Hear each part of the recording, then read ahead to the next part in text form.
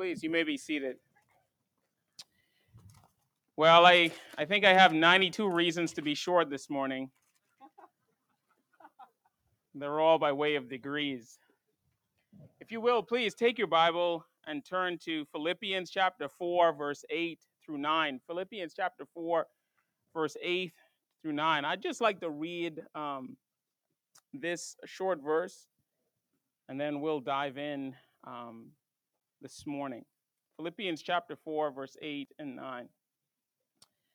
In Dan Orthlund's book, Gentle and Lowly, he said that the Puritans had a practice of taking a verse and wringing it dry until they can get every single ounce of application and theology out of it. Well, that's what we're going to do for the next 2 weeks. We're going to take Philippians chapter 4, verse 8 and 9, and we're going to wring it dry. We're going to wring it completely dry. We're going to look at it in light of who we are and ask the Lord to have this precious portion of His Word shape our thinking for the future. So Philippians chapter 4, verse 8 and 9. Hear now the word of the Lord. Finally, brothers, whatever is true, whatever is honorable, whatever is just, whatever is pure, whatever is lovely, whatever is commendable, if there is any excellence, if there is anything praiseworthy, think about these things. What you have learned and received and heard and seen in me, practice these things, and the God of peace will be with you. All flesh is as grass, and the glory of man as the flower of grass. The grass will wither, and the flower will fade, but the word of the Lord shall endure forever. And this is the word that will be taught unto you. Amen and amen. Well, let's pray. Holy Spirit, this is your word. These are your people. Bring the two together that the word might have a transformative impact on their hearts and on their minds. I pray that you might speak to them in ways that I simply cannot. I am finite and I'm limited in so many ways, but yet you are completely unlimited. Your power is truly amazing. And the way you work in the inward parts is truly glorious. Father, we've beheld you today. Thank you so much that our souls can rest in the worship of you. It desperately needs it. Bless us now in Jesus' precious holy name. Amen and amen. Well, the verses that I just read are particularly powerful verses, and they fall into line with something we've been doing all year. And this year we've set aside to talk about spiritual maturity and what does it mean to grow spiritually? What does it mean to progress in our faith? And for the past 3 weeks now, we've been looking at our thought life. How do we think? And how does our thought life shape us and who we are? There are very few verses in the Bible that talk extensively about your thought life, and Philippians chapter 4, verse 8 through 9 is one of them. It is the most comprehensive verse in all of Scripture that lets us know how you and I are supposed to think. This is how God wants us to think. This is how God wants us to think because this is how Jesus Christ thinks. But even more importantly, this is how God wants you to think because this is how you were designed to think.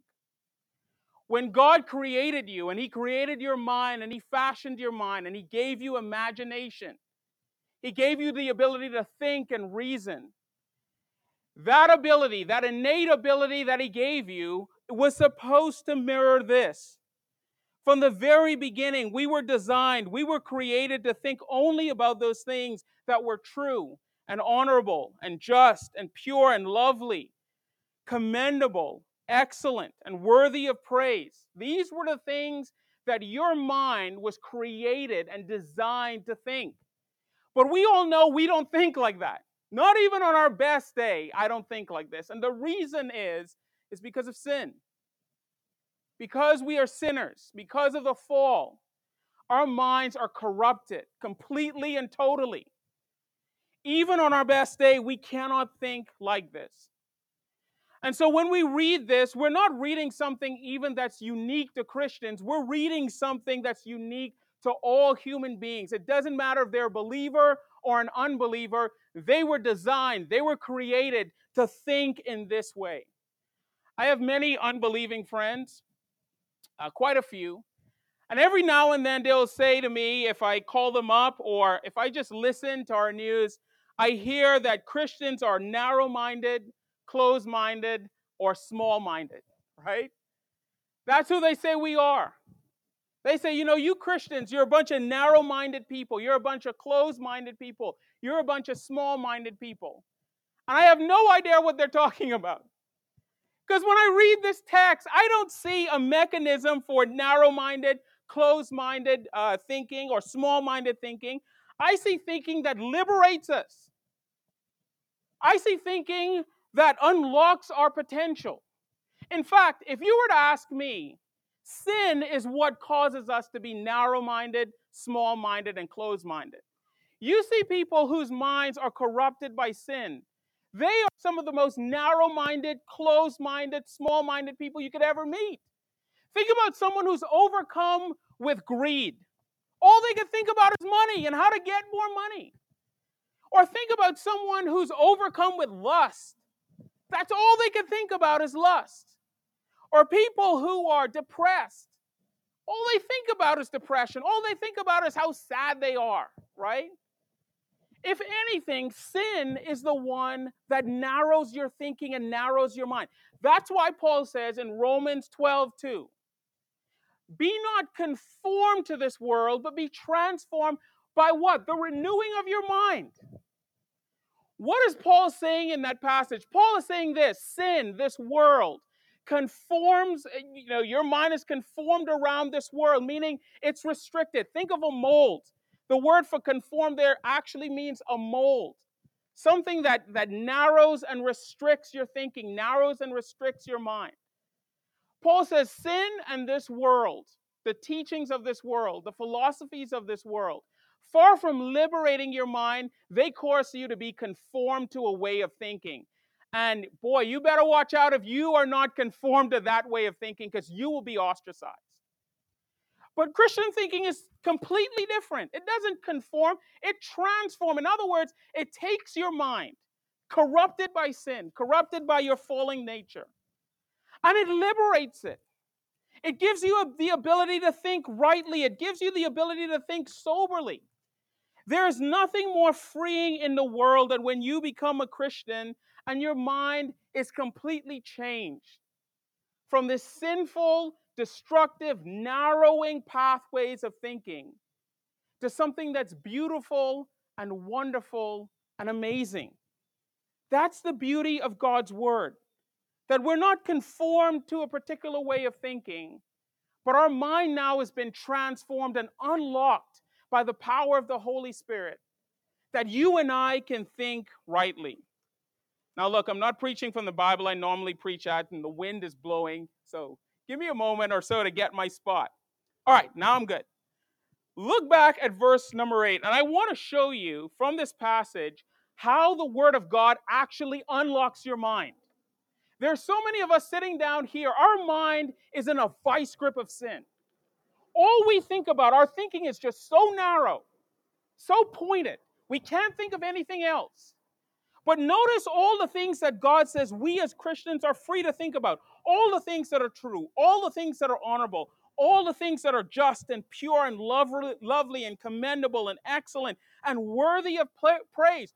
All of these things, the Bible says, are at our fingertips that we can think about, not the constraining way of thinking. And so what I want to do today, and I'll finish this up tomorrow, is I want to look at these things. But I want to begin by looking at things that are true and honorable. And those things actually fit together. And I want to show you how these two things actually unlock your thinking. It causes you not to be narrow-minded, and it causes you not to be small-minded, and it actually causes you not to think in a very constrained way. And here it is. First of all, Let's look at thinking that is true and thinking that is honorable. Thinking that's true and thinking that's honorable.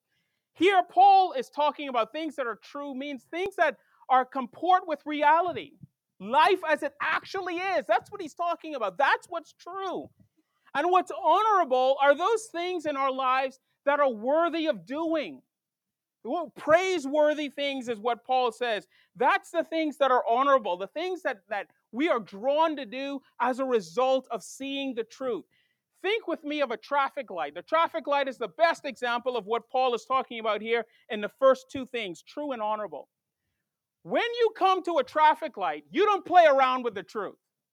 Everybody knows that green means go, yellow means speed up, and red means stop. Everybody knows that, right? You don't play around with the truth when you come to a traffic light because you know what those colors mean. And Paul says, in light of what those colors mean, you drive in that manner. When you come to a traffic light and it's red, you stop because that's what you're supposed to do. You don't theorize and say to yourself, well, I know it's red, but we live in a society today where, truth is relative, right? It's amazing to me. Everyone talks about truth being relative only when it comes to morality. Only when it comes to morality. When it comes to our sexuality or whether it comes to changing our genders, everyone wants to say truth is malleable. But when they drive up to a traffic light, truth is not malleable there, right? Because now your worldview comes face to face with true truth, as Francis Schaeffer used to say. What is actually true? You see, at the end of the day, each and every one of you know what is true because the law of God has been written on your hearts. You can't get around from the truth. And so the Bible says we are to think of things that are true. And once we find those things that are true, then we think in light of that. We think in light of that. I remember one of our children, I can't remember which one, a few years ago, several years ago actually, when they were really young, they came to us in the middle of the night. And by the way, if you don't have children, let me tell you, children typically come in the middle of the night to talk about all sorts of things. I don't know why. It's like they can't sleep or they can't talk about things unless it's in the middle of the night. So they came to us in the middle of the night and said, Daddy, there are monsters under the bed. Right? There are monsters under the bed. And I said, I was confused. I'm like, what are you talking about? Right? But they were saying that there are monsters under the bed. And when I looked at my child, physiologically, they were acting as if monsters were real. Physiologically, they were scared, they were sweating, they were nervous, they were panicked. Because according to them, monsters were actually under the bed and in the closet. They were everywhere, apparently. Now, I thought to myself in that moment, what if I use this to my advantage? Right?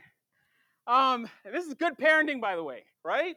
What if I use this to my advantage? What if I said, you know what? Yes, there is monsters under the bed, but they won't eat you unless you eat your vegetables.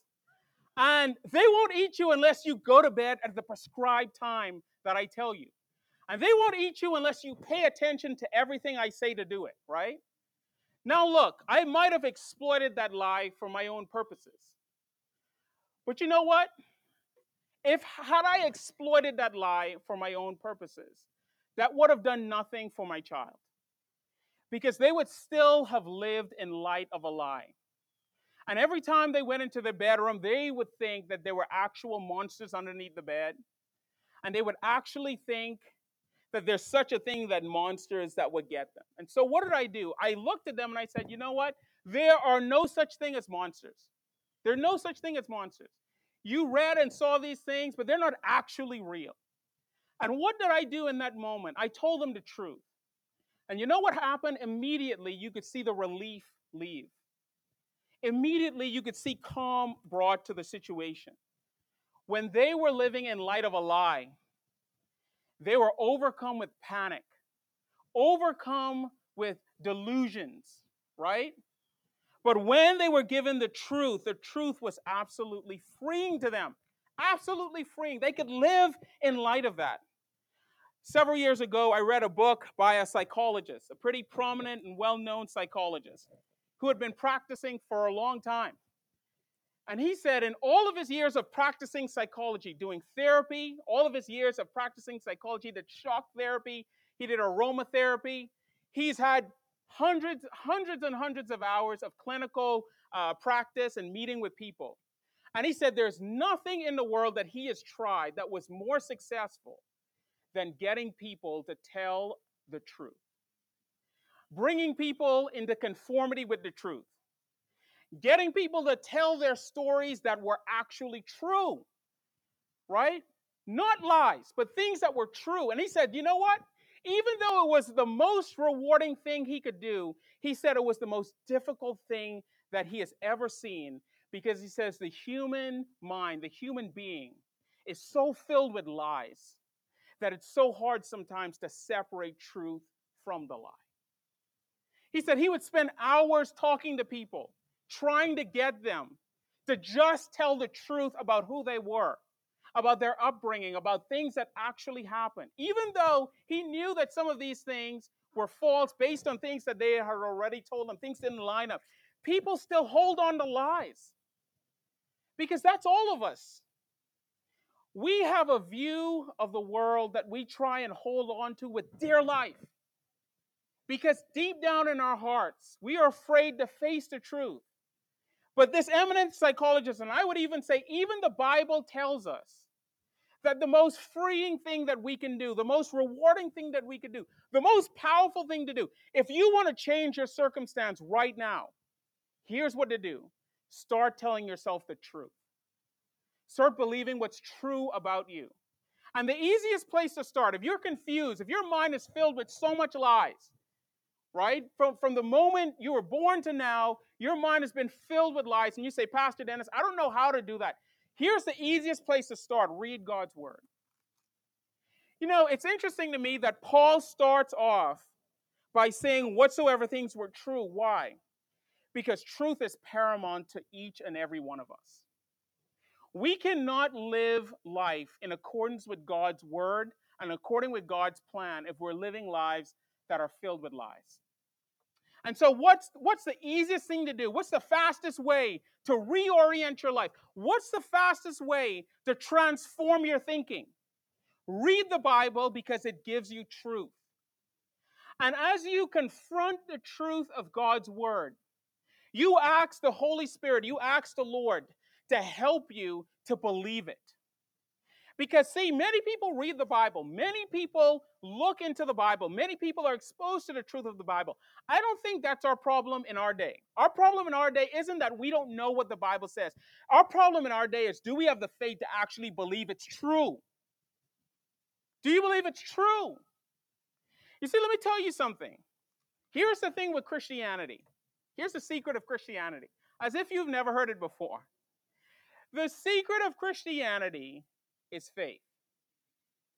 If you believe that Jesus Christ actually came, and if you believe that the Bible is the accurate record of God's word, then all you and I have to do is have enough faith to live our lives in light of it. The problem isn't so much God's word. The problem is our inability to believe that it's true. Because when you don't believe that the Bible is true, guess what happens? You don't live in light of it. And therefore, the Bible says that you live lies. You live absolute lies. And this is why Christianity is so compelling. Because Christianity tells us what truth is. The Bible tells us that when God created us, he created us in a state in which there was no sin. He created us with minds that function fully and properly. He created us with wonderful, glorious imagination for us to think about and for us to reason about. There's a book written several years ago called Sapiens, and the author, I think, I can't remember his name right now, it escapes me. But if you just Google the book Sapiens and you read it, it's a fantastic book. It was written by a Jewish man who was an atheist.